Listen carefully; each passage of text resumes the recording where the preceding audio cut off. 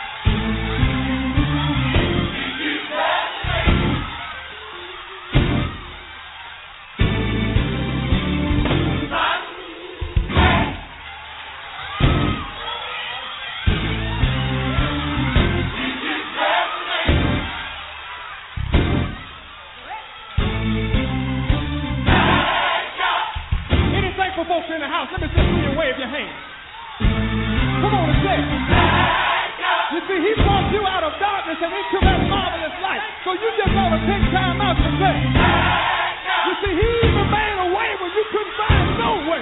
So somebody just ought to lift up their voice and say, for his goodness, for his loving kindness, because he's brought me a mighty long way. He's been keeping me all the days of my life. If I had 10,000 tongues, I couldn't say enough.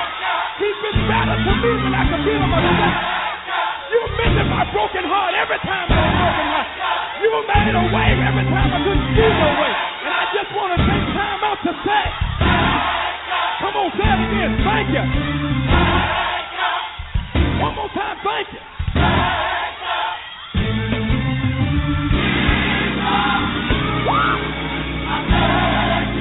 Come on, what's his name? I told you thank him tonight. Come on and thank him. Come on, what's his name? It's Jesus. We thank him.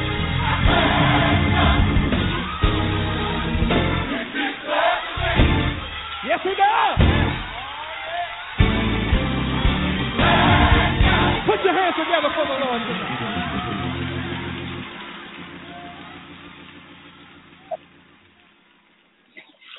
All right, that is one heck of a way to start a Thanksgiving special.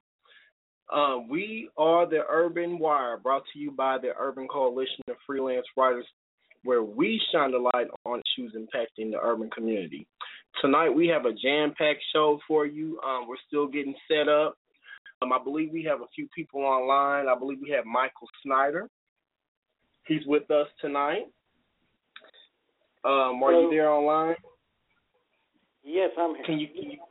All right, welcome to the show tonight. We got a lot to talk about tonight, and we also have another caller online. I think caller 317294. Welcome to the show. Just want to give you what we're going to be talking about tonight. But before we do that, I do want to remind you can call in at any time tonight at area code 646-915-8200. Once again, that's 616-915-8200. You can also join our Facebook group page, which you can just look that up under the Urban Coalition of Freelance Writers, or just look up the Urban Wire, and we should pull right up.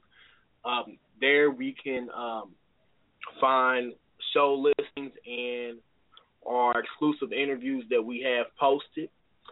And also, you can subscribe to our YouTube channel at youtube.com/UCOFW.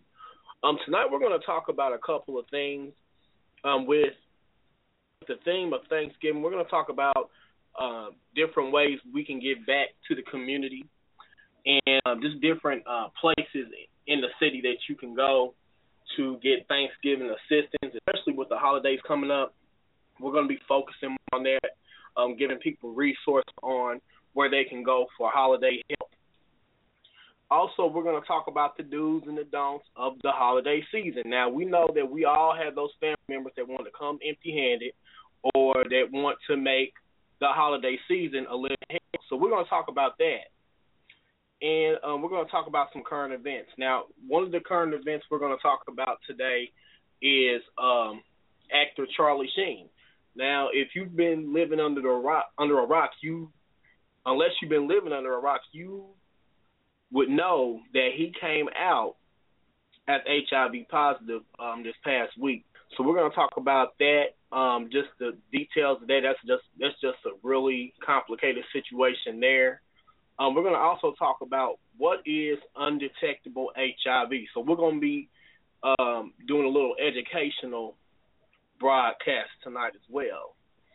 Also, we're going to discuss the killings that took place in New Orleans, where 16 people were shot and killed after a block party, which was supposed to be a family event. Most of the people that were shot and wounded were children. So we're going to talk about that. We're going to talk about Black Lives Matter and the controversy that they're under currently, as well as Donald Trump. Now, you all know that he's been in the news a lot lately. and he's getting more and more ridiculous, and he's starting to be really viewed as well. He's not hiding it as a straight up bigot and a racist. So we're going to talk about that. And also we're going to talk about the Indianapolis couple, the pastor, I think Davy Blackwell, and his wife. They moved here from South Carolina to establish a church. We're going to talk about that devastating murder, as well as I guess they caught two of the suspects that were responsible for this crime. So we're going to get on that and just whatever you guys want to talk about. So we're still trying to get everything together. We're still, wanting everybody to call in. Once again, it's 646-915-8200. And plus, I got some inside information from somebody today. Now on my Facebook page, and hopefully, Terica, I'm calling you out because you said you might call in about these Patti LaBelle pies. Now, sources tell me here in Indianapolis that there was a gentleman on 38th Street selling Patti LaBelle pies out of his trunk. So now we dealing with people bootleg Patti LaBelle pies. So we're going to get on to that, and if you listening, I need you to call in at 646-915-8200. I know somebody out there know about these Patti LaBelle pies being bootlegged and people selling them out their trunk. So I'm just going, you know what, I'm going to need y'all to just, meditate on that for a minute. And we're going to go to a quick song because I'm still in shock about this. Now, Indianapolis, I'm really ashamed of y'all. Now, it's bad enough we already got a high crime rate. Now, y'all stooping to an all-time low, bootlegging sweet potato pies, which was probably your mama's sweet potato pie she done been baking since Sunday to feed all you Negroes. Y'all sitting up here selling those pies out your trunk line saying Miss LaBelle sold them pies. So, anyways, we're going to get on that here in a little bit, but we're going to go to a song in keeping with the Thanksgiving spirit. Well, we're going to probably say that long song for later. Take me to the green. Take me to the king, but take me to the greens. So we're going to go to a little song here, and we will be back after these messages, or after this song, I should say.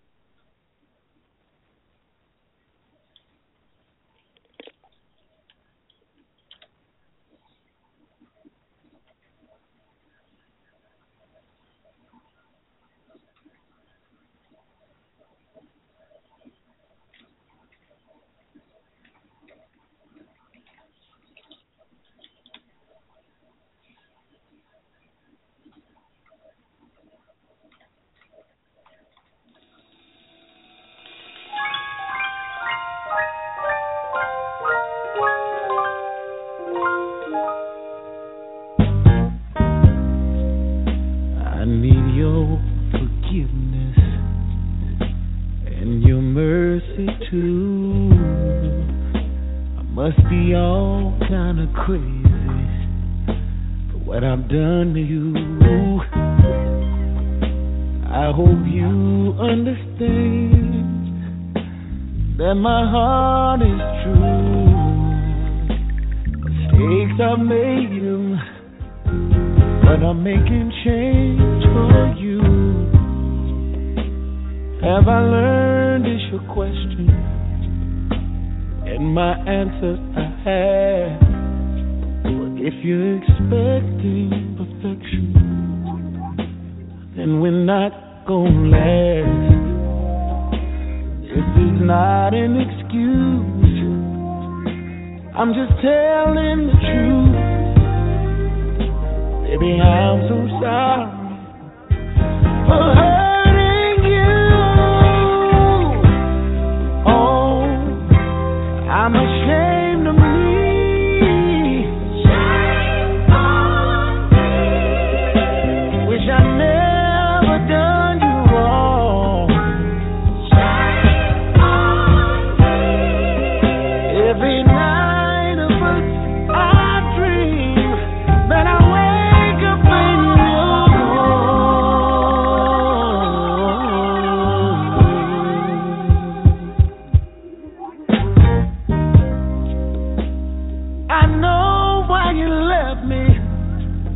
But since you've been gone,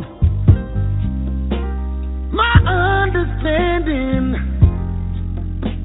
has more than grown.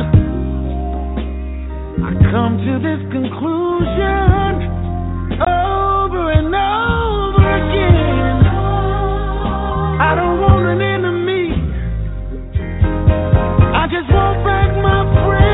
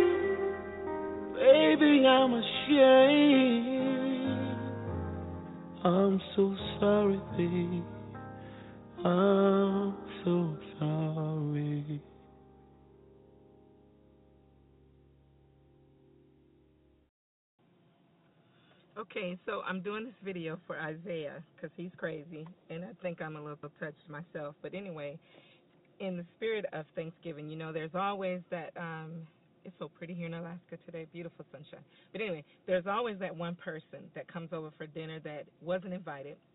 They never bring anything. They come empty-handed, leave with more food than anybody. And so I wrote... Isaiah changed the title of Take Me to the King to Take Me to the Greens, and so I changed the lyrics to match a person like that. And this is actually coming from the person that that's the freeloader. Okay, so I'm gonna try to do it without laughing. It's hilarious. Okay.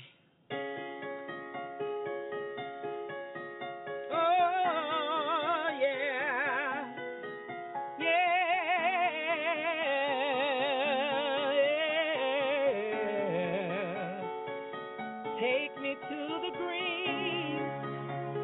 I don't have nothing to bring.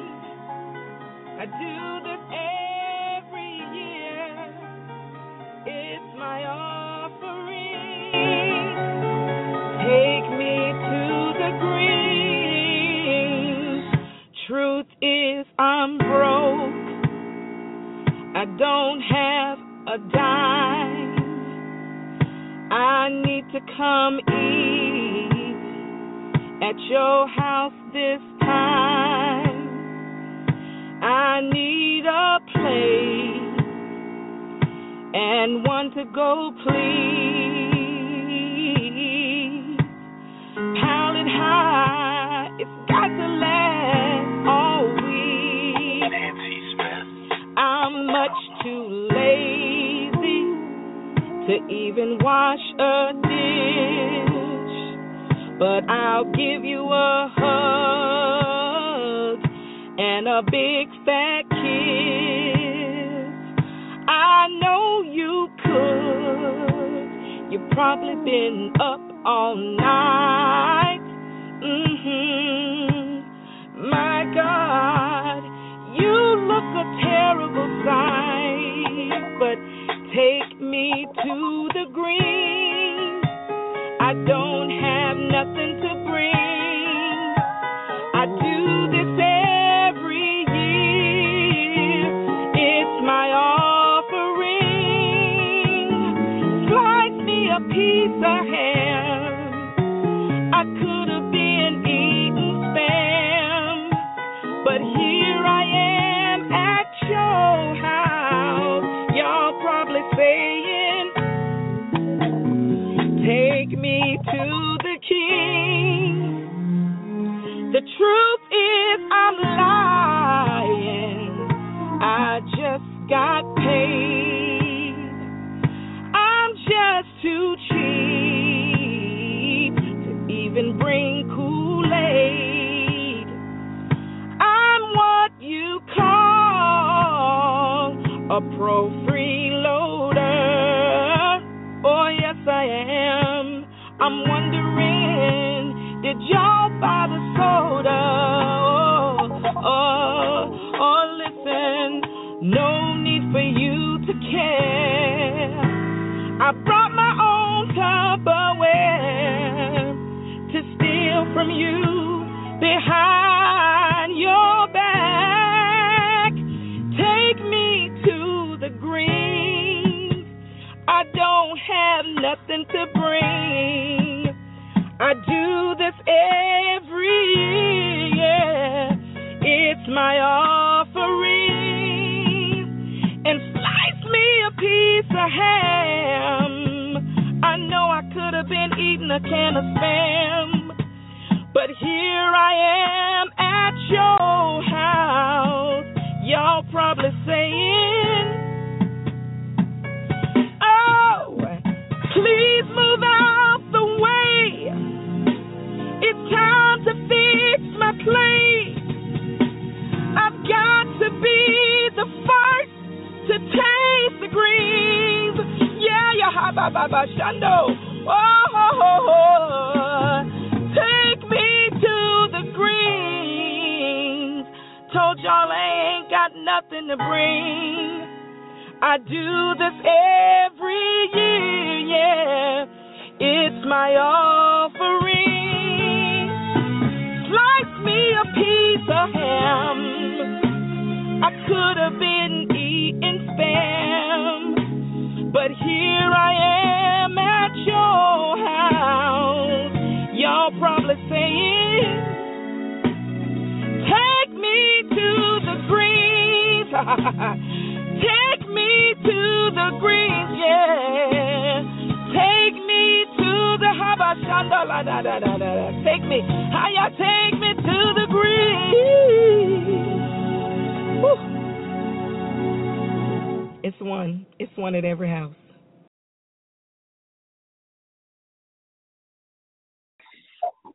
All right, I just wanted to start off the show with a little humor. Take me to the greens. There's always one person in the family. And it may be more than one person, but I'm just saying there's always at least one person that wants to come to the festivities. They never bring a plate. They never paper plate, a spoon. I mean, they don't even bring a can of pop. But they leave with more stuff than the people that brought stuff. And I don't understand that. I mean, have you guys ever experienced that? Like you met some people that, you know, they clean house, they come to the festivities and like they step forward. You there, Michael? Yes, Hello? I'm here. Okay, I didn't know. I don't know if I cut out for a minute. Yeah, you did a little bit. Oh, okay. No, I was just saying, have you ever known anybody in your family or just known anybody that comes to holiday functions and they just come just to eat? They don't bring a paper cup, a plastic fork, a can, not even a can of 50-cent pop. Not one of them 35-cent can pops you can get at Walmart at that machine. Oh, and I'm sure every family has one. I know mine does. That just leads me into, what are some of the do's and don'ts of the holiday season? Now, I will say this. One of the do's, you do need to wash your hands when you come over. You do need to contribute. I know that's one of the do's right there. Because the holidays is supposed to be about family sharing and caring. And what kind of sharing and caring is it? And I understand we all come up on harsh times, so I'm not talking about the people but I'm just talking about, girl, you just got paid. Now, some of y'all know y'all get more food stamps than the law should allow. And you want to come empty-handed. Now, you've been spending you knew the holidays was coming up all month long. You've been knowing about Thanksgiving. Thanksgiving falls on around the same time every year. But you want to spend your food stamps up instead of taking care of business and bringing some food to the festivities. Now, I got a problem with that. I'm just saying, I'm not saying everybody on food, but I say, come on now. We all, Thanksgiving is not about what you can get. You need to be thankful, but yet you need to be giving. It's Thanksgiving. You're supposed to give thanks, but you're supposed to be giving as well. So it's not all about you and what you can get. You know what I'm saying? It's about, sharing and caring with the people that you love. Am I right? If I'm wrong, just let me know. So I don't know. But those are some of the do's and don'ts of the holiday season. Now, on a more serious note, I did get a text from one of my listeners. And, I just hate stories like this because people always miss the big picture of things. Locally, like I mentioned, Pastor Davey Blackburn lost his wife, Amanda Blackburn, and I guess like it was a home invasion of two young guys. They did catch the two guys that were responsible. We're going to go to a couple of clips in a minute.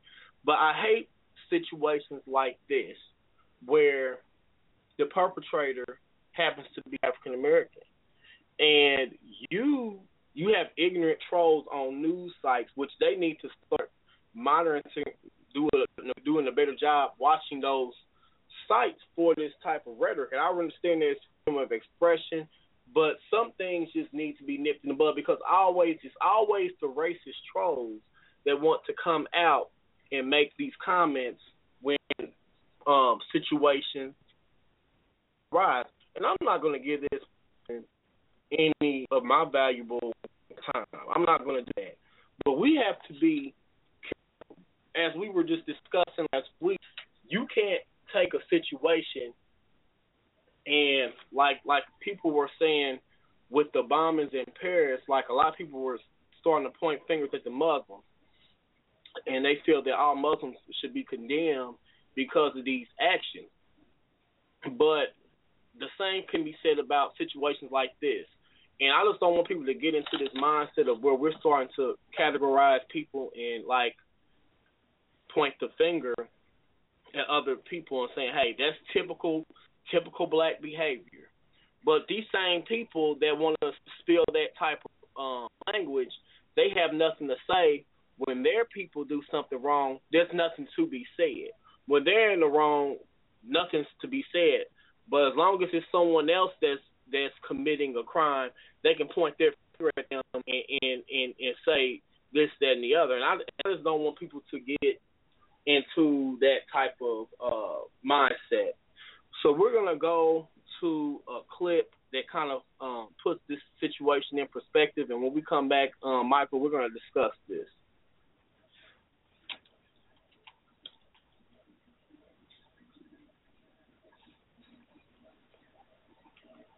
Indianapolis pastor's pregnant wife dies following home invasion. 2 days after being shot during what police believe was a home invasion robbery, Amanda Blackburn, the pregnant wife of an Indiana pastor, passed away on Thursday. Indianapolis pastor Davey Blackburn returned home from a gym at 8:30 a.m. on Tuesday and found his wife Amanda suffering from at least one gunshot wound. Amanda Blackburn, who was 12 weeks pregnant with the couple's second child, was transported to hospital in critical condition. She hovered near death on Wednesday, with reports confirming she was shot in the head after an apparent home invasion robbery. Her husband, Davey Blackburn, was quickly ruled out as the suspect after investigators found a time-stamped video showing him at a local fitness center during the time the crime was committed. On Thursday, Amanda was taken off life support. Her organs were donated in accordance with her wishes. The couple's young son, Weston, was in the home at the time of the attack, but was not injured. An $1,000 reward has been offered for information leading to a suspect. The Blackburns moved from South Carolina to Indianapolis in 2012 to found Resonate Church, a growing ministry with a mission, according to their website, to connect with those who normally wouldn't connect with a church. Authorities say another burglary was reported on the same block 3 hours before Amanda was found, but it's unknown if the two crimes were related. Like this video? Don't forget to subscribe and follow us on Facebook, Google+, and Twitter.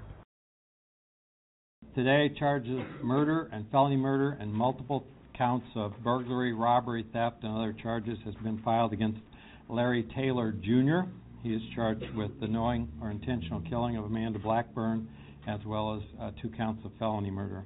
In addition, Jalen Watson has been charged with felony murder and likewise multiple counts of burglary, robbery, theft, and other charges. The first significant break was a DNA CODIS hit that tied Mr. Watson to what was believed to be the sweater or T-shirt that covered the face of the individual who was utilizing the bank card of Amanda Blackburn. The detectives work tirelessly without sleep, long hours. They put in a lot of time to make sure we bring justice. We want people to understand we're serious about bringing back the issue of peace and tranquility to our neighborhoods.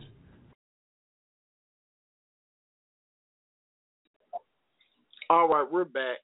And I think the thing that bothers me about situations like this, like so many times we as people, we have selective outrage on certain things.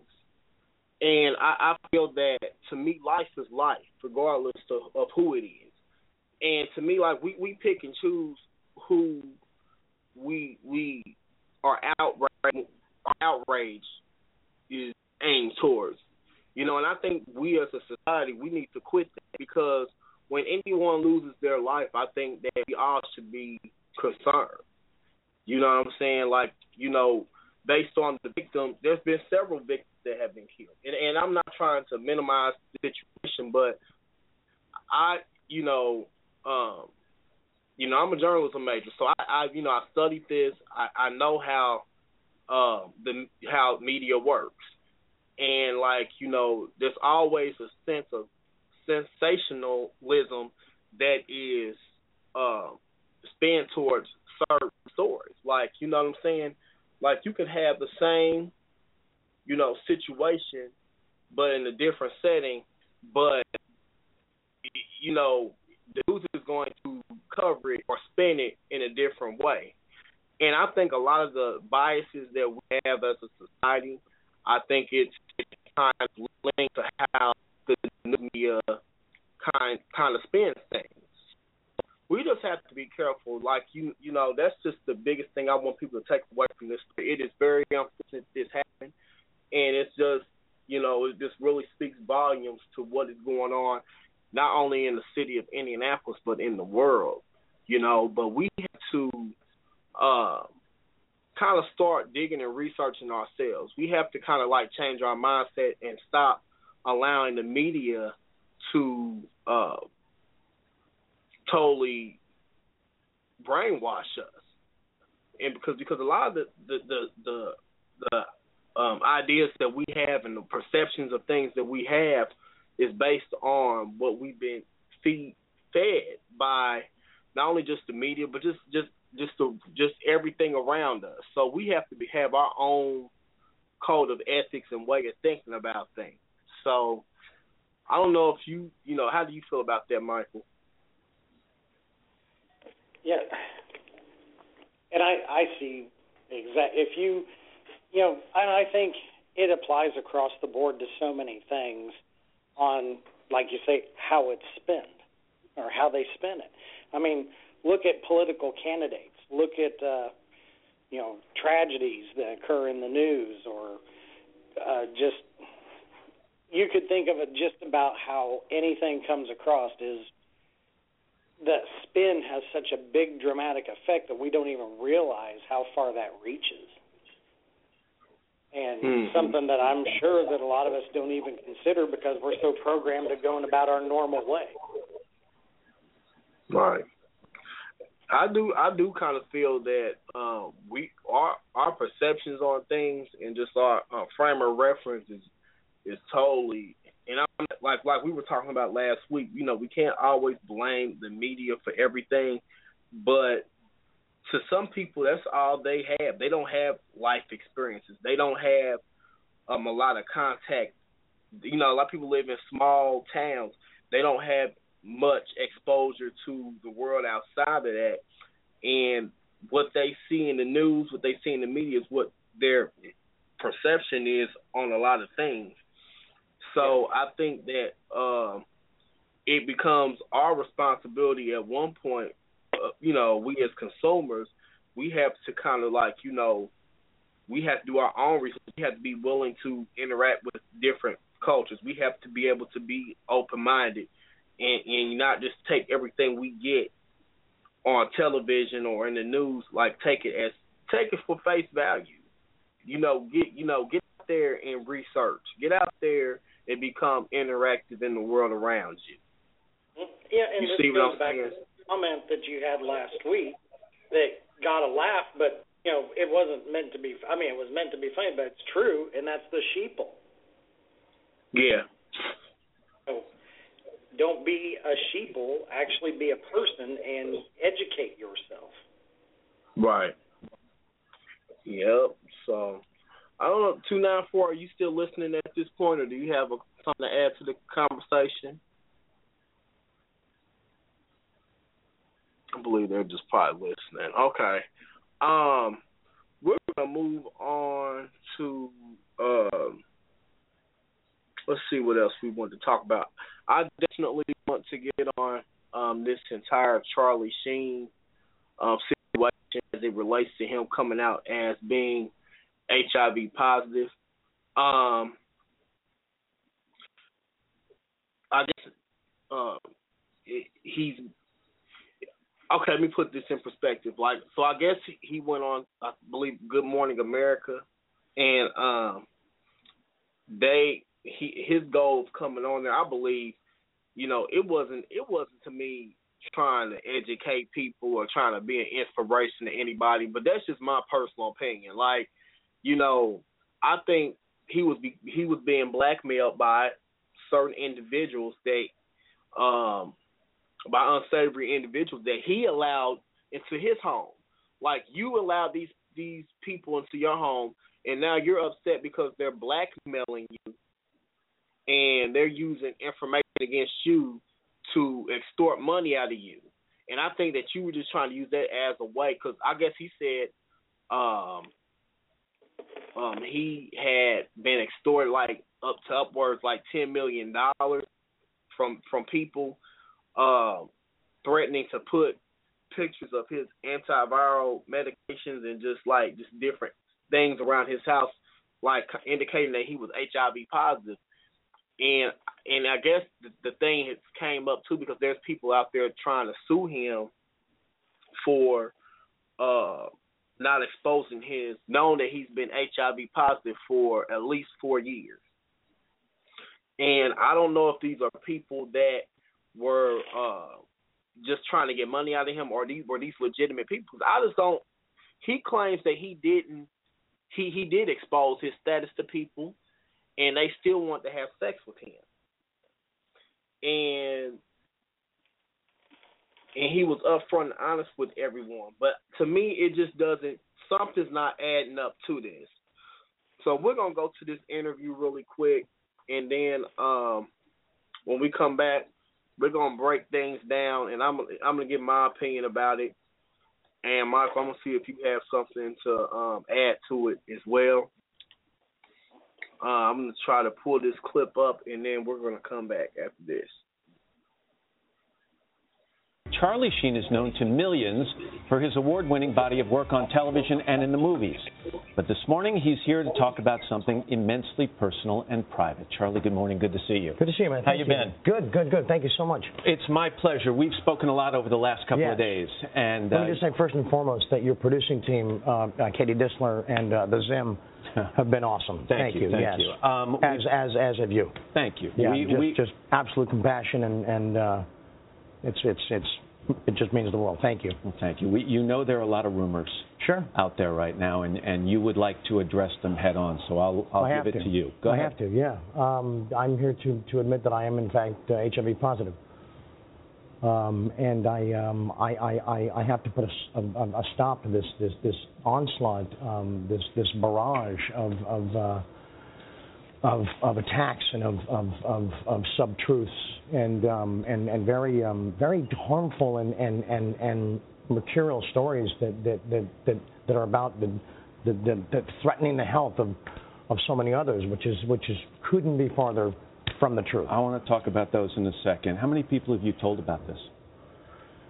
I've told enough that I trusted to be in the position and the situation that I'm in today. People you thought you could trust at the time? Absolutely, yeah. How long have you known about this? When were you diagnosed? Roughly 4 years ago. Yeah, it started with what I thought based on this series of cluster headaches and insane migraines and sweating the bed, completely drenched 2-3 nights in a row that I was emergency hospitalized. I thought I had brain tumor. I thought it was over. After a battery of tests and spinal taps, all that crap, they walked in the room and said, "Boom, here's what's going on." It's a hard 3 letters to absorb, you know. It's a turning point in one's life. 4 years you have been trying to keep this secret, and you have said that you have been the victim of betrayal and extortion. You told me that a lot of people have actually demanded money to stay silent about this. That is true. Yeah, and I've paid those people. Not that many, but enough to where it is depleted the future. How many people have you paid? I don't want to guess wrong, but enough to bring it into the millions. And that's what people forget is that's money they're taking from my children. You know, they think it's just me, but I got 5 kids and a granddaughter. You know. You wrote this to me in a letter and shared it with me yesterday. In and around this perplexing and difficult time, I dazedly chose or hired the companionship of unsavory and insipid types. I'm imagining prostitutes. Regardless of their saltless reputations, I always led with condoms and honesty when it came to my condition. Sadly, my truth soon became their treason as a deluge of blackmail and extortion took center stage in this circus of deceit.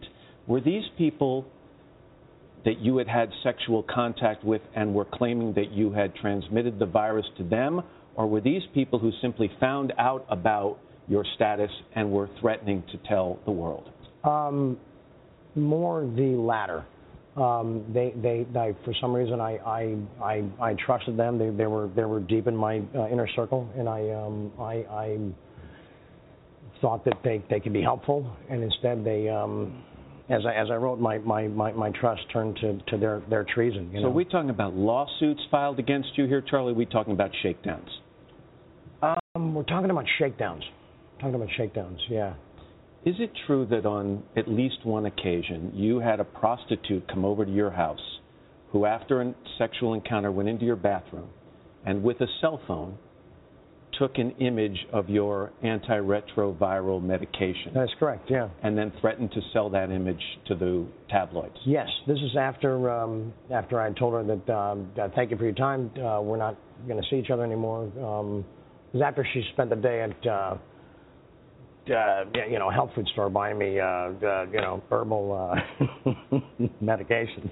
Are you still paying to help me? Are you still paying some of these people? Not after today, I'm not. So you think that by speaking this truth, you'll get out from under that? That's my goal, and my it's not. I mean that's not my only goal. We'll talk more about that later. But no, I think I released myself from this prison today. And it's interesting because these people kept coming over to your house. They kept gaining information that they then used, in your words, to extort you, and yet you continued the behavior. You kept bringing these unsavory types, which is my part, to your house. Which is my part. Absolutely. And why? Yeah. Why would you make the same mistake over and over again? Because I was so depressed by the condition that I was in that I wasn't. I was doing a lot of drugs. I was drinking way too much, and I was making really bad decisions. That part I own, 100%. Have you knowingly, or even perhaps unknowingly, transmitted the HIV virus to someone else since your diagnosis? Impossible. Impossible. We're going to talk to your doctor with you in a second about that. Good. Have you had unprotected sex on any occasion since your diagnosis? Yes, but the two people that I did that with were under the care of my doctor, and they were completely warned ahead of time. Have you, since the time of your diagnosis, told every one of your sexual partners, before you had a sexual encounter, that you were HIV positive? Yes, I have. No exception. No exception. Have you been involved? If you look at the CDC website and they talk about the transmission of HIV, they talk about risky behaviors. Would it be fair to say that you have been involved in all of those risky behaviors? Negative. No, you're talking about needles and that whole mess? No, definitely not. Do you know how you contracted the virus? Sitting here today, not entirely. No. I want to read you something else from the letter you handed me. You said, this is after the time of your diagnosis. The personal disbelief, karmic confusion, shame, and anger led to a temporary yet abysmal descent into profound substance abuse and fathomless drinking. Was this that whole tiger blood winning period in your life? Was that a result, that meltdown we saw, a reaction to your diagnosis? I wish I could blame it on that. That was more of a roid rage, but this was on the heels of that. Let me say, yeah. And when you say shame in that, the stigma that is attached to this diagnosis is one of the worst parts about it. People don't take action; they don't get help because of that stigma. Sure. Do you still feel that stigma? Not anymore. I don't. No. I don't. No, I have a responsibility now to better myself and to help a lot of other people.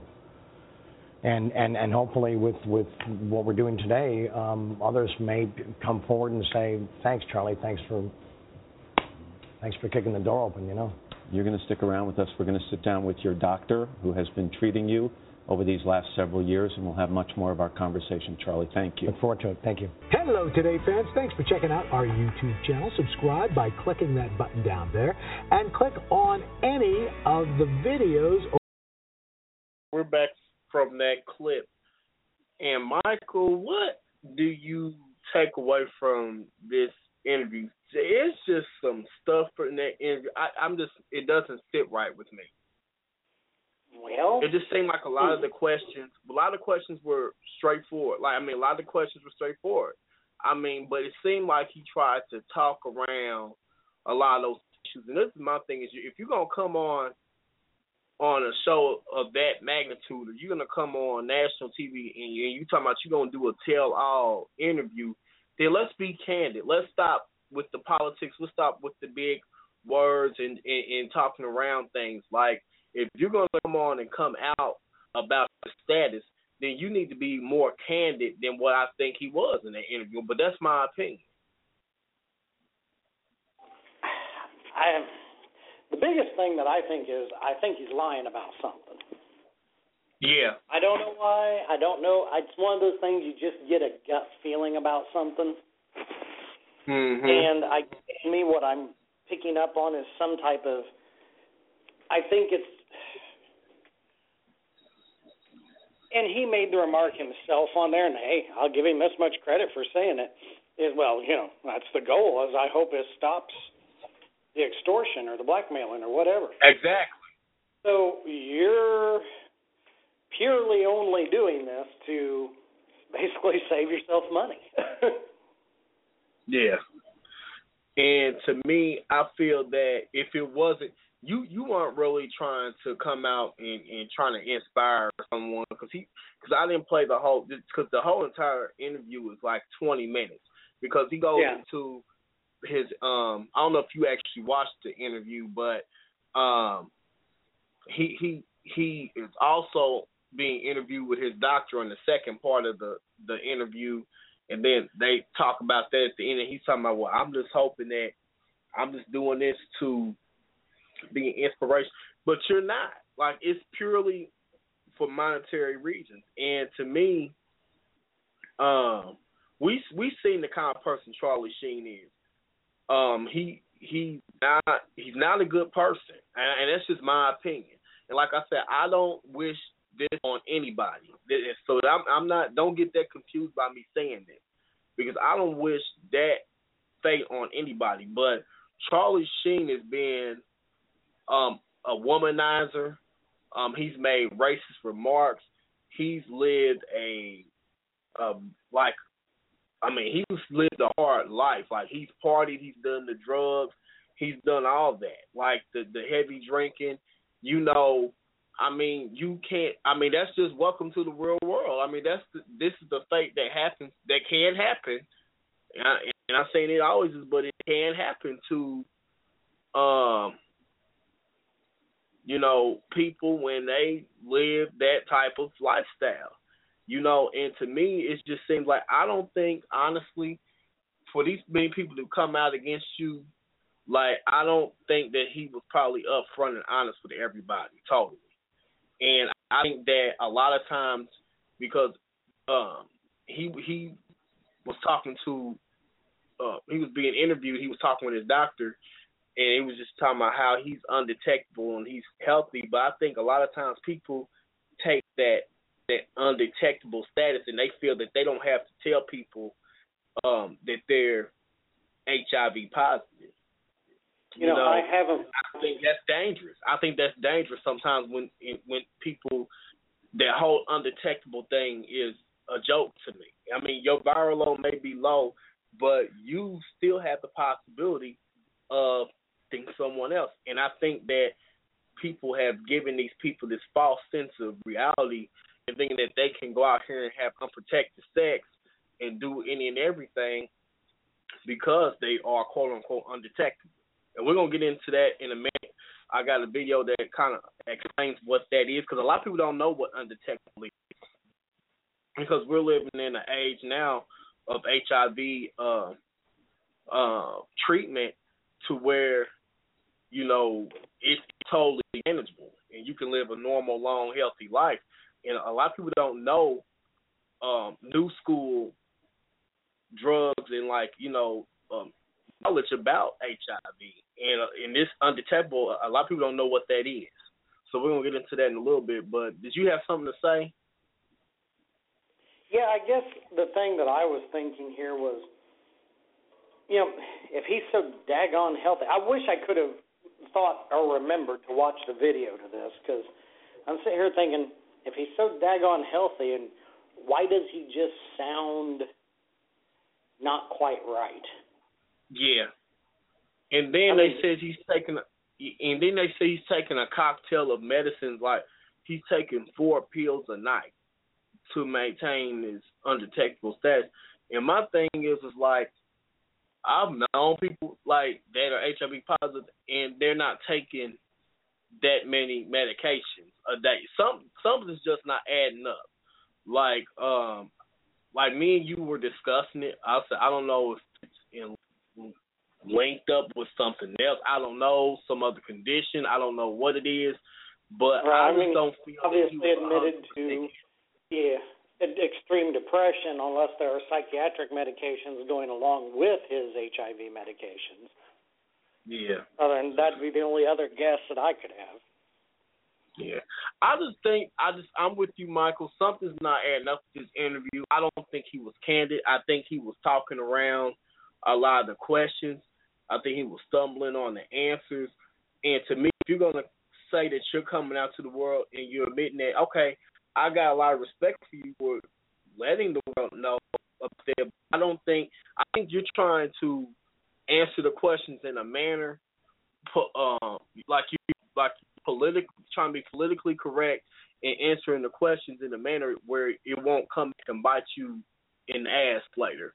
Like if you I guess say some type of clarification. I guess that's where I'm thinking that I'm feeling like there's some element of dishonesty or disingenuous nature here. There's something off about this. Mm-hmm. But see, this is also, people can take away from this too. Like, HIV is something that just does not affect the LGBT community. It's just not a gay disease. It's not. You know, right. This is a harsh reality that affects us all. There's a lot of women that have been put at risk because of this. So you think you having heterosexual sex, you don't have to worry about that. You don't know what these people are doing behind your back. You don't know what kind of lifestyle they've lived. You don't know anything about what they're involved in. And a lot of these people think, oh, my man, since he's so-called straight, I don't have to worry about that. And that would be the furthest thing from the truth. Yep. You know, and that's a lot of people in Hollywood. The disease does not discriminate. It's an equal opportunity thing. Yeah. So, I mean, it will behoove you, and we're going to do some more educational shows about different things like this, especially HIV, because I guess they have out this new medication now, Truvada, also known as PrEP, that people are taking, and, you know, it's a preventative medication. But, you know, but even though you have that preventative medication, that still does not give you a license to be reckless, because you may not have to worry about HIV, but there are other life-altering... There's a lot of other alphabet soup out there that really mess you up. Huh? I said there's a whole lot of the other alphabet soup of things that can really mess you up. Oh, yeah. And that's one alphabet soup I don't want to sip on. Yeah. I don't want no part of that.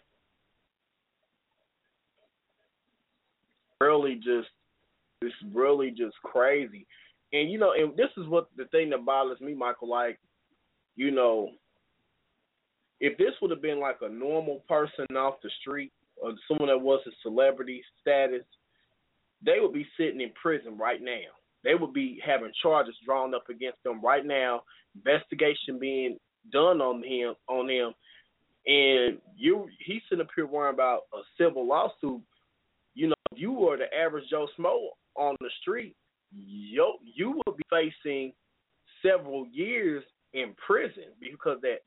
I was watching a channel on YouTube, and I got to give a shout out to my girl Lovely T. I love her videos. I get a lot of my inspiration in. A lot of ideas for topics on my show off her channel, and she made a good point, you know, about that. You know, Charlie Sheen's worrying about these, you know, just the civil side of it, but you better be, you know, worried about the criminal side. But you know what? If he was the average person, he would have already been taken out the street. Just like they said, there was this one guy that was going around this college campus sleeping with this young gay guy messing with people, and he knew that he was positive. He would sleep around.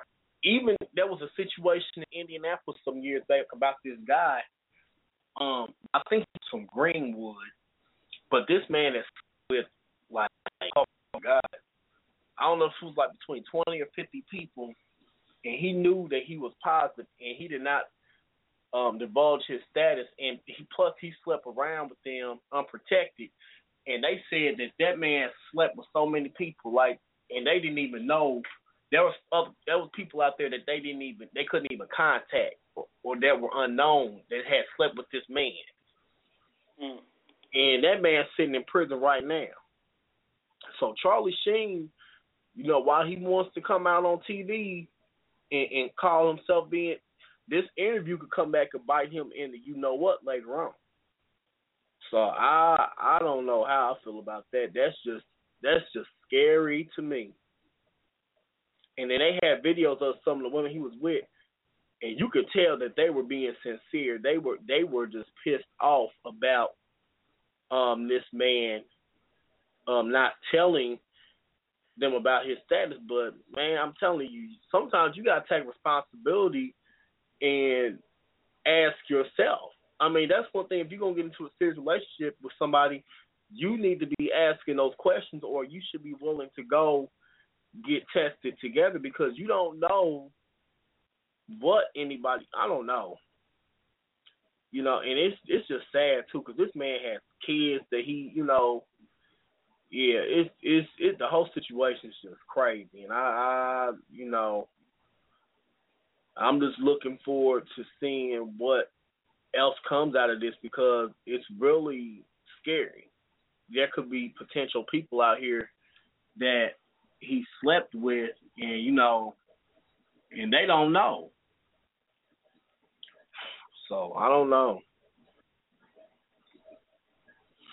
But I want to go to a quick clip, you know, because I know we were talking about undetectable status, which that's what he claims to be, and that's what his doctor verified on the show. A lot of people don't know what undetectable is. I want to just go through and play this clip real quick that kind of breaks that down, and we will be back, and we'll wrap up this discussion. When you've been diagnosed with HIV, you can't help but think, what's next? Where do I go from here? Well, I'm going to tell you about a great goal to get to. It's called undetectable. You may have heard about it from your healthcare provider. What is it, and what's so great about it? At undetectable, while you still have HIV, there is so little virus in your blood, it can't be measured by a test. That sounds pretty good, right? Not having a lot of virus in your blood? So how do you get to undetectable? Well, we need to start here by talking about something HIV is doing inside your body right now. It's building up your viral load. You may not even know you have a viral load, but you do because of how HIV works. Inside your body are CD4 cells, the defender cells that fight germs and keep you from getting sick. But when HIV enters your body, it invades your CD4 cells. HIV turns your cells into virus-making factories. These factories make more HIV, which takes over more cells and creates even more factories. See where this is going? You have fewer CD4 cells to fight for you. That means your CD4 count is going down, and so the amount of virus in your blood, your viral load, keeps going up. And I mean up. Your viral load can get as high as 100,000 virus particles in 1 teaspoon of blood, or even higher. Yikes. All of that virus is doing damage to your body, even if you're feeling okay now. And this can lead to serious infections, to cancer, and even to AIDS. But you don't need to stay here. You can get your viral load going in the other direction. It's possible to get your viral load so low that that's right, undetectable. How do you do it? By starting HIV treatment. Talk to your healthcare provider about it. There is no cure for HIV, but there are many treatments available now to help stop the virus in your body and bring virus factories to a halt. Worth getting to undetectable? Absolutely. But do you see any barriers in your way to starting treatment? Maybe some ideas about taking pills or about side effects? If you have any concerns at all, share them with your healthcare provider. A lot has changed about HIV treatment, and you want to get the latest information, because starting treatment is the first step. What's really important is staying on treatment. You need to keep going, because sticking with treatment is what keeps virus factories from starting up again. And how will you find out how it's going? Remember what I said about a test? Well, a routine blood test will show if you've made it. Your viral load is undetectable. HIV is still in your system, but your body is back in fighting shape. Being here means you're taking care of your health, and staying on treatment helps you stay undetectable, which helps make it possible to live a long and healthy life. Here's another great thing about undetectable. You know that safer sex helps lower the chance of passing HIV on to others?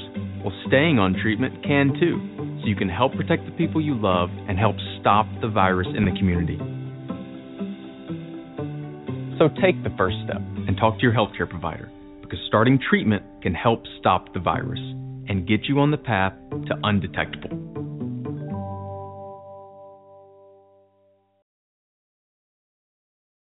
All right, we're back. I just want to give you guys an educational spiel on HIV.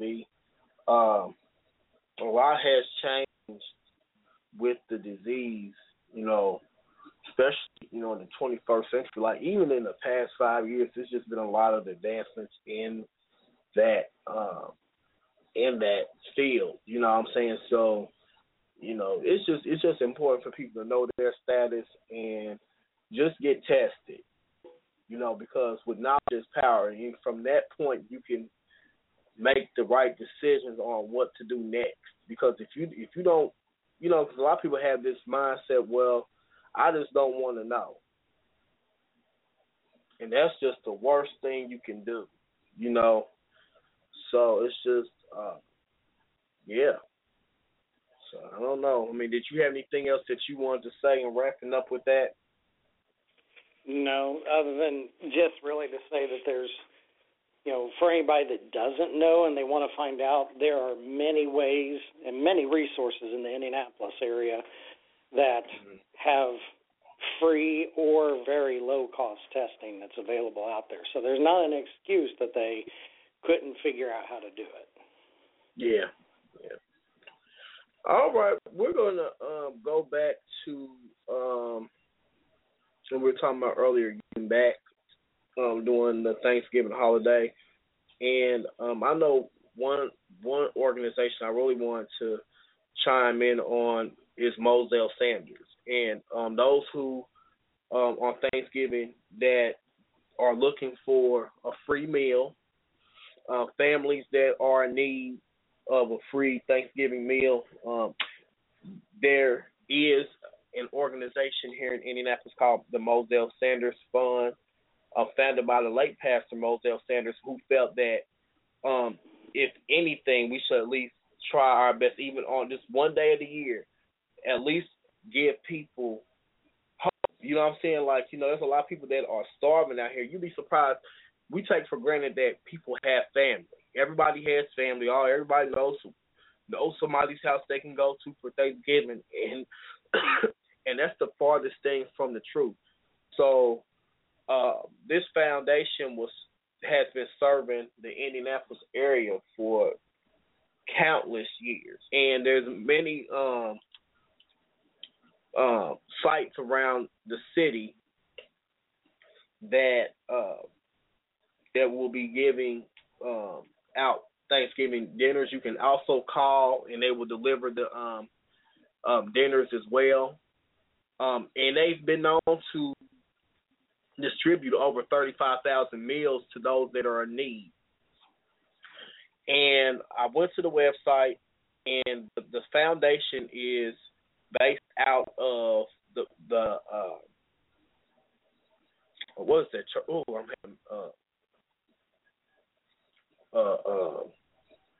I'm having a moment here. I'm forgetting their website now. If you would like to help out in serving or distributing the meals, you can go to the MosellSanders.org page, and you can email them, or you can call them at 317-666-7985, or email them at info@MosellSanders.org. It's located on 709 North Belmont Avenue, and I would just urge anybody. I mean, they even have a lot of things that they're doing, even besides the Moselle Sanders Dinner. They offer scholarships to individuals that are seeking higher education. They have a link if you would like to donate on the website, and I guess you could, if you have a PayPal account, you can. It's a 501c3, so all donations of $100 and more are tax deductible. So that's something to keep in mind. If you would like to volunteer, let's see, we're gonna go to their site. They're doing Christmas baskets as well.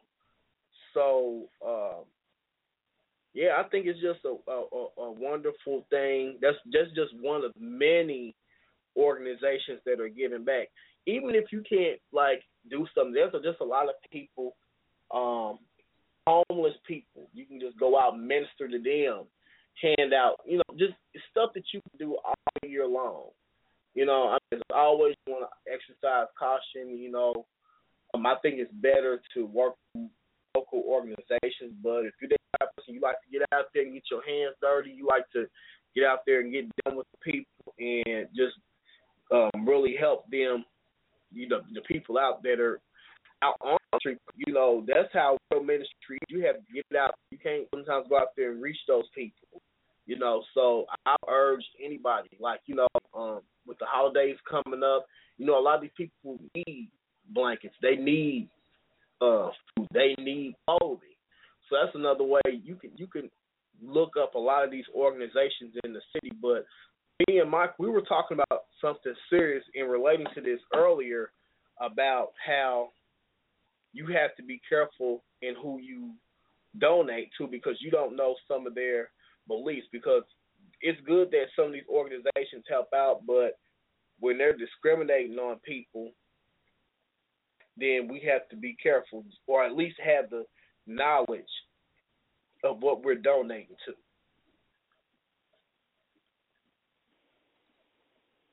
And I didn't know if you wanted to share about some information you had about a particular yes, charity. One of them, and it's probably one of the most popular that you could come across, especially, I know, in Indianapolis and pretty much about anywhere in Indiana, is the Salvation Army,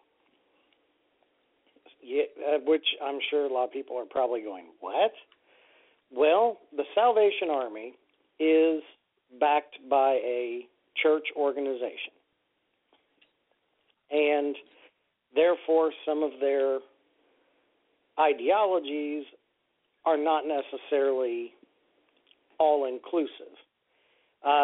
Since at least 2011, they have been under fire for either their standpoint towards homosexuals or anyone in a same-sex couple. And there's been several instances where they have refused services based upon that. I had read earlier today an article that had stated there's an internal document that says we don't condone this. Marriage is between one man, one woman, and this is a church organization. That is our beliefs. But then they have a public policy that is a non-discrimination policy, which covers being in accordance with any laws and not discriminating against anyone based upon their sexuality. However, in various locations all across the country, as of November of 2014, there was still a record in Tennessee of a Salvation Army down there refusing to allow a same-sex couple to stay in a homeless shelter that was open to anyone else, married, single, whatever. They refused to allow them to stay in a homeless shelter. So, based upon their sexual orientation. So, organizations, and this isn't the first time I've heard about this with the Salvation Army. Also, the Salvation Army, people that hold an office in that organization are also ordained ministers. And they forbid them to take part in a same-sex wedding as an ordained minister. So there's many things there within that organization that, I would just say please do your homework and use this as an example of do your homework before you donate to an organization. Mm-hmm. Find out what they're really doing with their funds and what their practices are. Yep, and I feel that so many times we give blindly, and I know people have good intentions and they want to make a difference, but sometimes you have to question: are your dollars going towards what you think they're going towards? This, like you said, this is a perfect example of why you need to dig and do your research on these organizations, because you don't know. Publicly, they may give an image, and then privately, they have these, like you said, they have these, what's the word I'm looking for? They have these policies that are discriminatory.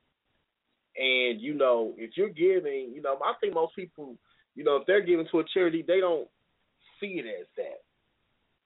And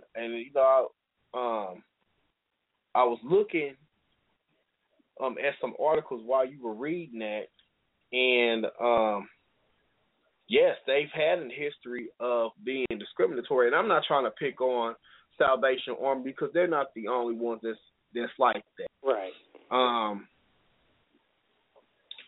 But to me, how can you claim to be a religious organization or be affiliated with, the Christian religion or anything of that nature, and you're discriminating, of that? I say, how are you practicing a Christ-like type of thing when you're trying to decide or you're trying to filter the people that you want to help out? When if you were really following the doctrines of Christ, he didn't pick and choose who he wanted to bless or who he wanted to minister to or help out. It was always the people that were the outcasts of society. Those are the people that he gravitated more toward. He didn't have a favoritism type of mindset. So it's just like you said, it's just good to kind of like research and find out who you're donating causes to, because like that story we did last week about that lady that lost her son in Chicago, she took those funds that people donated towards her son's funeral, and she used it for what she wanted to use it for. So mm-hmm. We have to just be careful and just know what we're donating our dollars towards. So that's my biggest thing. Absolutely. I had a few more stories I wanted to do. Let's see. Yeah, I want to get on this story about there were over a dozen people injured, which the count is up to 16 now, of people that were injured in a shooting in New Orleans. And it just really speaks to volumes to the type of culture we're living in today. Like, we're not safe anywhere.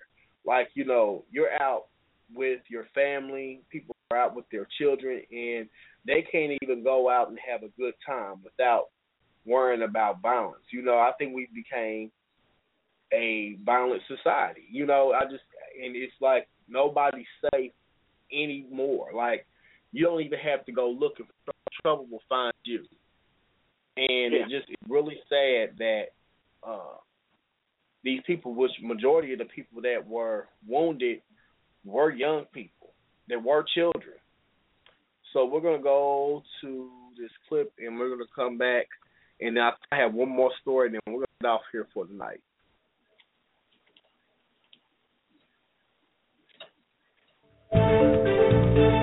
16 people are being treated at area hospitals after gunfire erupts at a local park. Police say multiple suspects exchanged gunfire at the Bunny Friend Park in the 1900 block of Gallier Street at around 6 o'clock tonight. 10 of those victims are reportedly at University Medical Center, and that's where Meg Ferris joins us live. Meg, what have you learned so far? That's right, Katie. As you said, it all happened around 6:30 on Gallier Street. That's in the upper 9th Ward. It happened at Bunny Friend Park. Now, we do know that 10 were taken by ambulance. 6 others probably arrived at area hospitals in personal cars at Tulane, Truro, UMC, and St. Bernard hospitals. There were no children involved. We told teens were involved. At this point, it looks like none of the wounds are life-threatening. There were at least 2 or maybe even more gunmen. We're told that they shot into a crowd gathered for the filming of a music video. That's what one witness told police. Now, a 9-time second line parade was nearby and had just wrapped up, so police got to the scene fast because they heard the gunshots. Witnesses told me that they were running from the scene. People were dropping cell phones, keys, and earrings as they were dashing away from the shooting. One witness said, when I asked him how many gunshots, he said indefinite. One witness said that she pulled fleeing strangers into her car just to take cover, and she saw a man with a gun with an extended clip run by while she still heard shots being fired down the street. Now, a nurse told me she was off duty and got a call to come into the hospital because more medical personnel were needed to treat all the victims, and the mayor and chief of police were on the scene.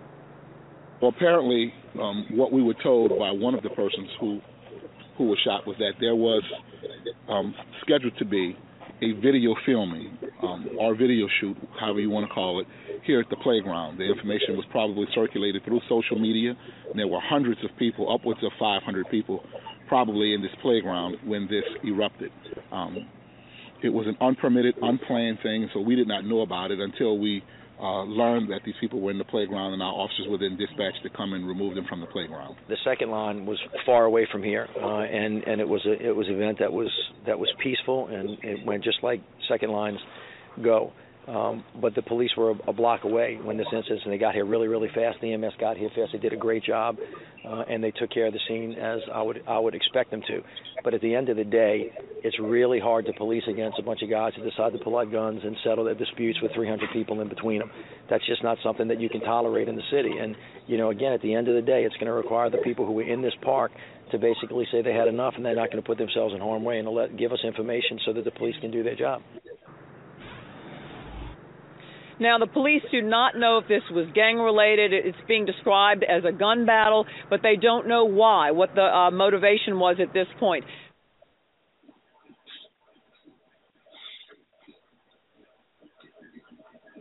All right. There's just a few things that bother me about this whole situation. Like, first of all, to me, for these people, and thank God was no little kids that were harmed, but these teenagers were still affected by that, and the situation could have turned deadly, even though thank God there weren't people that were actually killed, just wounded. But my thing is that people just don't ask the questions that they need to ask anymore. Why would you go to a video shoot and that you just seen on social media? You're not even asking questions like, is there going to be security there? Is there going to be is this even they even get bit by the city? I heard like a video, the city didn't even know anything about this going on. And to think there was that many young people there, and but I mean, even besides that, these people are opening up fire in a public area like that. They didn't care who could have been killed. They're just more concerned about getting retaliation or getting revenge on someone else. They care if innocent children got hit. But see, to me, you have to kind of, I won't say place blame on that community, but you have to hold them accountable, because until they want to, stand up and say enough is enough in their community, and they put these people on blast, and they report these people to the police, what can they say? You're allowing this to happen in your community. Until you take a stand, it's going to keep happening. You're going to keep hearing about stories like this, because these people have become complacent, and they live by the no snitching code, which has gotten them anywhere. Obviously, so pretty much you're protecting a bunch of thugs that can terrorize your neighborhood, shoot up your children, and have no respect or, consideration for your life, for your well-being. But see, that's the kind of code that these people want to live by. And I just think that's really sad. So I didn't know what you had to say about that, but I just really think that we really have to take back our communities. What happens with the state of one's society to get them to a complacency or fear to speak up? And I realize that the fear, most of them are probably afraid to speak up, afraid that, they'll kill them or they'll be next. Right. Until, I'm sure these police departments have anonymous tip lines. I mean, most police departments do across the country. I'm sure one the size of the New Orleans PD probably has one. Make some tips, do something. I mean, but, when people get to a state of complacency that that's the way their neighborhood is, what kind of state did that have to be in to begin with to get them there? That's kind of sad. Right.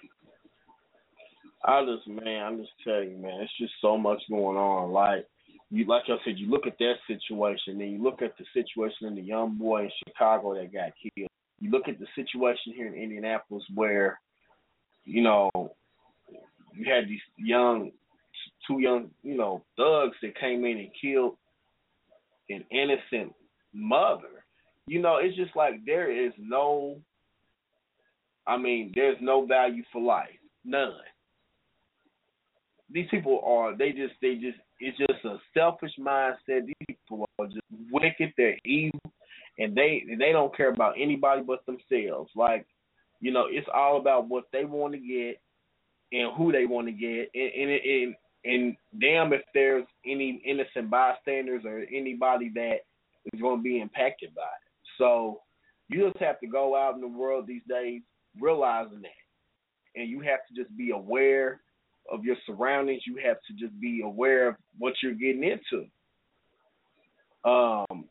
and just exercise caution. So that's the big thing I want to discuss. That, and the last thing I want to at least start on, and we'll probably get on this next week. I want to talk about Black Lives Matter, but I think I'm going to probably hold off on that. But I just wanted to, talk about the entire Donald Trump situation. I guess he's been under fire for some things that he said since the bombings in Paris. He would reinstitute waterboarding if he became president, and he feels that the Syrians do not need to come in this country, and if he was president, he would have a database of all Middle Eastern people. So I'm going to go to a clip where he pretty much said in an interview that he is in favor of torturing people. And this didn't sit too well with a lot of people. So when we come back, we're going to talk about this, and then we're going to probably wrap up the show. So we'll be back in a few minutes. Are you unequivocally now ruling out a database on all Muslims? No, not at all. I want a database for the refugees that if they come into the country. We have no idea who these people are. when the Syrian refugees are going to start pouring into this country. We don't know if they're ISIS. We don't know if it's a Trojan horse. And I definitely want a database and other checks and balances. We want to go with watch lists. We want to go with databases. And we have no choice. We have no idea who's being sent in here. This could be the great Trojan. It's probably not, but it could be the great Trojan horse of all time where they come in. When I look at those migration, when I look at the migration and the lines, and I see all strong, very powerful-looking men. They're men. And I see very few women. I see very few children. There's something strange going on. And if you look at what's happening in Europe, a lot of bad things are happening in Europe. Just ask the folks that live in Germany, George. A lot of bad things are happening. So the statistics we want to be show. smart. We want to, hey, George, we want to be vigilant. We have to be vigilant. And we have to call is radical. You know, we have to just say it's radical Islamic terrorism, and that's what it is. And we have a president that won't even issue the term. But when these Syrians come in, or wherever they are, because we're not even sure that they're coming in from Syria, if they're going to come in, we have to be very, very vigilant. And database would be fine for them, and watch list is fine. We have to watch and see what we're doing. They should not come in, by the way. They should not be allowed in. Just for the record, though, the statistics do show that the majority of the refugees coming in are women and children. You've also told Yahoo News that we have to be doing things that were unthinkable a year ago. I want to get into what you had in mind. For example, do you think we should bring back enhanced interrogation like waterboarding? Well, we have to be strong. You know, they don't use waterboarding over there. They use chopping off people's heads. They use drowning people. You've seen with the cages, where they put people in cages and they drown them in the ocean and then they lift out the cage. And we're talking about waterboarding. So you bring back waterboarding? We have to. I would bring it back. Yes, I would bring it back. I think waterboarding is peanuts compared to what they do to us. What they're doing to us, what they did to James Foley when they chopped off his head, that's a whole different level. And I would absolutely bring back interrogation and strong interrogation. You've also said we have to consider closing mosques. Jeb Bush called that a sign of weakness. Well, Jeb Bush is a weak person, and that's been defined very strongly. I mean, Jeb is a weak person who is I call him a low-energy person. That's what he is. I mean, you call him anything you want. But Jeb is a person that will not solve a problem like this. You have very, very tough people that you're dealing with. They only understand strength. They don't understand weakness. Somebody like Jeb and others that are running against me. And by the way, Hillary is another one. I mean, Hillary is a person who doesn't have the strength or the stamina, in my opinion, to be president. She doesn't have strength or stamina. She's not a strong enough person to be president. But what would be your criteria for closing a mosque? We're dealing with very strong people, and you need strength and you need stamina. I get that, but I want to get the details, though. What would be your criteria for closing a mosque, and how does that square with the First Amendment? You said your top priority would be to preserve and protect our religious liberty. Is that only for Christians? What are your criteria for closing a mosque? Well, I don't want to close mosques. I want to surveil mosques. I want mosques surveilled. We were doing it in New York City for a while until the worst mayor that New York City has ever had got elected, de Blasio, which was a fluke. And, well, I would do, certainly there are certain hot spots, and everybody knows they're hot spots. And let me tell you, the people that aren't involved in those mosques, they know who the bad ones are, and they know who the good ones are, but they don't talk. We have to surveil the mosques. And we were doing it. We were doing it recently until de Blasio closed them up in New York City. We were doing it recently. We have to surveil the mosques. And big material and good material, from what I understood from a very good source, was coming out of those mosques. We were learning a lot. And they were stopping problems and potential problems by learning of what was happening. Hey, look, I don't want to close up mosques, but things have to happen where you have got to use strong measures, or you're going to see buildings coming down all over New York City and elsewhere. Oh, man, I'll tell you. And that is what we have to choose from as far as candidates. You know, that's very disturbing to me. You know, I mean, for someone to be that outright, I mean, you're about, like he said, like the reporter said, like, you're supposed to be about religious liberties, but yet you're looking to, I don't know. How do you feel about that? I got a lot of different mixed emotions on that. Yeah. number one, I don't see how the government can close down a mosque. Now I guess if they go in there and pull 5 people of the most wanted terrorists off the list, you're probably going to halt services for a few hours. But I don't see how they can actually close a religious mosque. I don't see how they can do that. I'm pretty sure there'd be a whole lot of, no, I don't see that happening.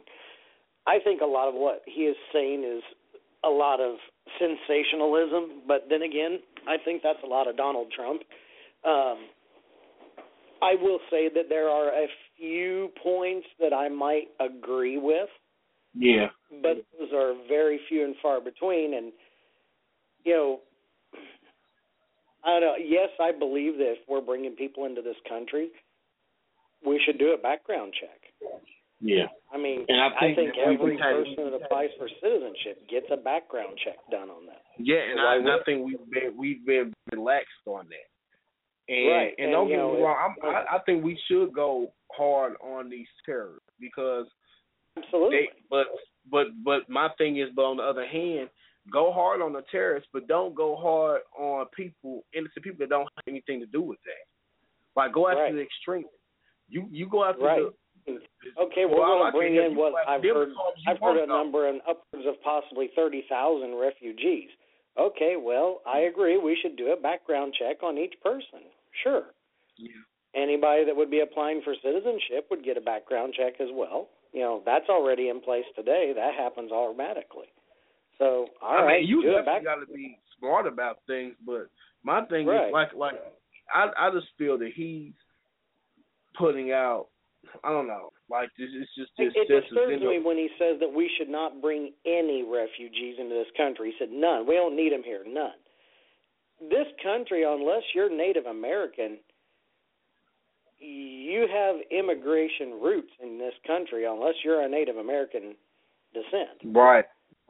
So therefore, that means someone in your family at some point came here, and if that's the case, I think that we shouldn't lose track of. Look at all the stories you can hear about Ellis Island in New York. I mean, this country is based upon the melting pot and upon immigration.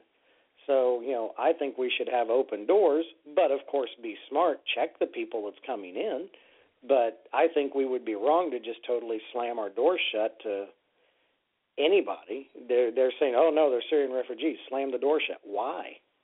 That's not what this country was about. Now, personally, I do have an interesting perspective on the waterboarding issue. Mm-hmm. And maybe this will be controversial. I don't know. But I think, obviously, we quit waterboarding for a reason. It's called abuse. However, if you are proven to be a terrorist, and you are proven to be one of those that's cutting the heads off of people, I have no problem waterboarding that person to get information out of them. I agree with you on that. I mean, if you are good enough to stand up there and cut people's heads off, guess what? Take a deep breath and take you a drink. Yeah. And maybe that's wrong of me. That's how I feel too. Yeah. But you think, you look at some of these other countries, what they do. I don't care what Russia says. The KGB is alive and well. They just have a different name. The CIA that we had back in the 60s got stuff done. But not much anymore. But, if someone's a proven terrorist, I don't really care if they waterboard them to save the lives of 3,000 people. And I kind of think that. Do you think that we became kind of soft when it becomes to cracking down on individuals like that? I think that I don't know. Some things we have, but I think that our harder and tougher measures need to be applied in a more prudent standpoint. Yeah. With more prudence, I guess, would be. I'm all for going hardcore on people that's cutting people's heads off and blowing them to pieces. I'm all for that. Go as hardcore as you want. Save people's lives. Get the info. But on the same token, just because you think someone is doesn't give you the right to start torturing them. And that's what I'm saying. I feel that he's the type of person that he wouldn't exercise any type of discretion with that practice. I think he would just loosely use that practice on any and everybody that's even suspected, like you said. Or, you know what I'm saying? I just think that it should be used in extreme cases, and when you're dealing with these people that are just flat out monsters. Right, because I would really hate to see some type of, I don't know, modern day version of McCarthyism all of a sudden, being like, or I guess back in the day they used to say communist, used to label everybody a communist and, put some really good people in this country through some pretty rough stuff. I would hate to see that type of situation come back to us and have a modern twist. I'd really hate to see that for this country. But on the same token, if they're cutting people's heads off, hey, have at it. Yeah, I'll just tell you, man. But the thing I will say about Donald Trump is, and it's scary, but a lot of the stuff he's saying, and I hate to say this, a lot of people feel. There's a lot of people in this country that feel like he does on issues, but they're scared to say it. Yeah. And I think that's probably why he's so popular in the polls right now. It's not because he's just a TV, icon right now, iconic in television, but my thing, he's known to be, one of the world's richest men. I really feel that his views are a lot of majority of these bigots in this country, which is a whole lot of them. It's he speaks their sentiments, and they don't, I don't know. I just feel that they identify with him because he's not afraid to just call it like it is. Like he doesn't even try to be politically correct about it. He just comes right out with his racism. You know what I'm saying? So I don't know. So, but I mean, that's why you really have to start. This is the time to start looking at the candidates. I mean, just reading up on them. Follow these interviews. You have access. Like people have access to this information. You have to start researching and watching what they say, watching what they do, watching how they react to situations. Because regardless to how you feel about it, Trump is one of those people you would not want him, dealing with situations. He's like an overly emotional person, and he would do something that will set this world literally on fire. You got to consider whoever it is that we elect, we're giving them direct access to a really big red button. Yeah. And I'm telling you, if he's that type of candidate, if he gets into office, we're all in trouble. I mean, but that's my opinion. On so many levels. I have a very hard time taking someone seriously that has been on reality TV shows. TV, yeah. I'm sorry, I just have a hard time with that. I have a problem taking somebody seriously that, not only just reality TV, but you pretty much condone the culture that we live in now, where people are cutthroat and treacherous, and you're promoting stereotypes, and promoting just foolishness, just flat out foolishness, and you think that I'm going to take you serious as a president. I can't, and I won't. I will never take him serious. I couldn't. He is on track to come down to the final two. And that's scary. And I don't think he's going to back down this time. I don't think he will either. Oh, God. I can't imagine a country with him being president. You want to talk about setting back the clock 20, 30 years. I think he's a good businessman. Obviously, I mean, he wouldn't have gotten to where he was, where he's currently at now if he was. But I don't think that he is equipped to handle this country.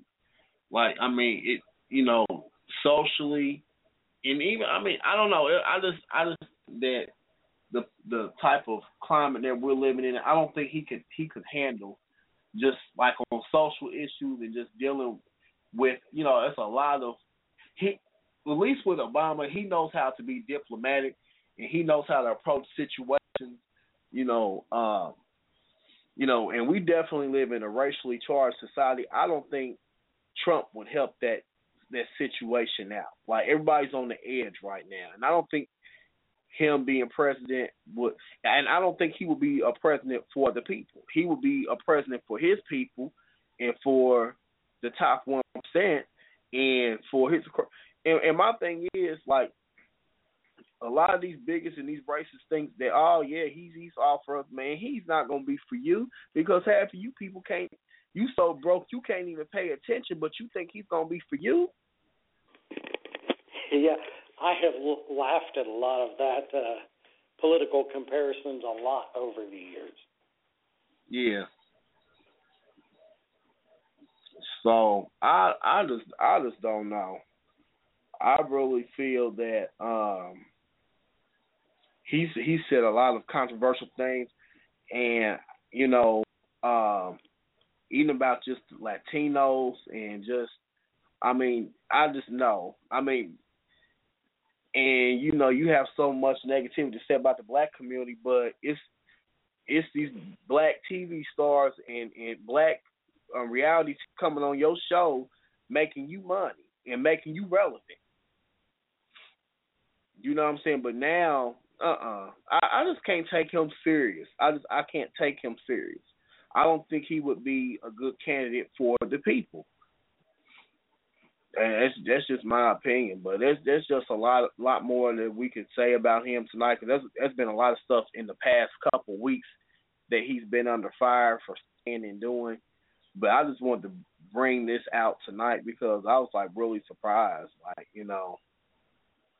well, I'm not really surprised, but it just, I don't know, it just baffles me.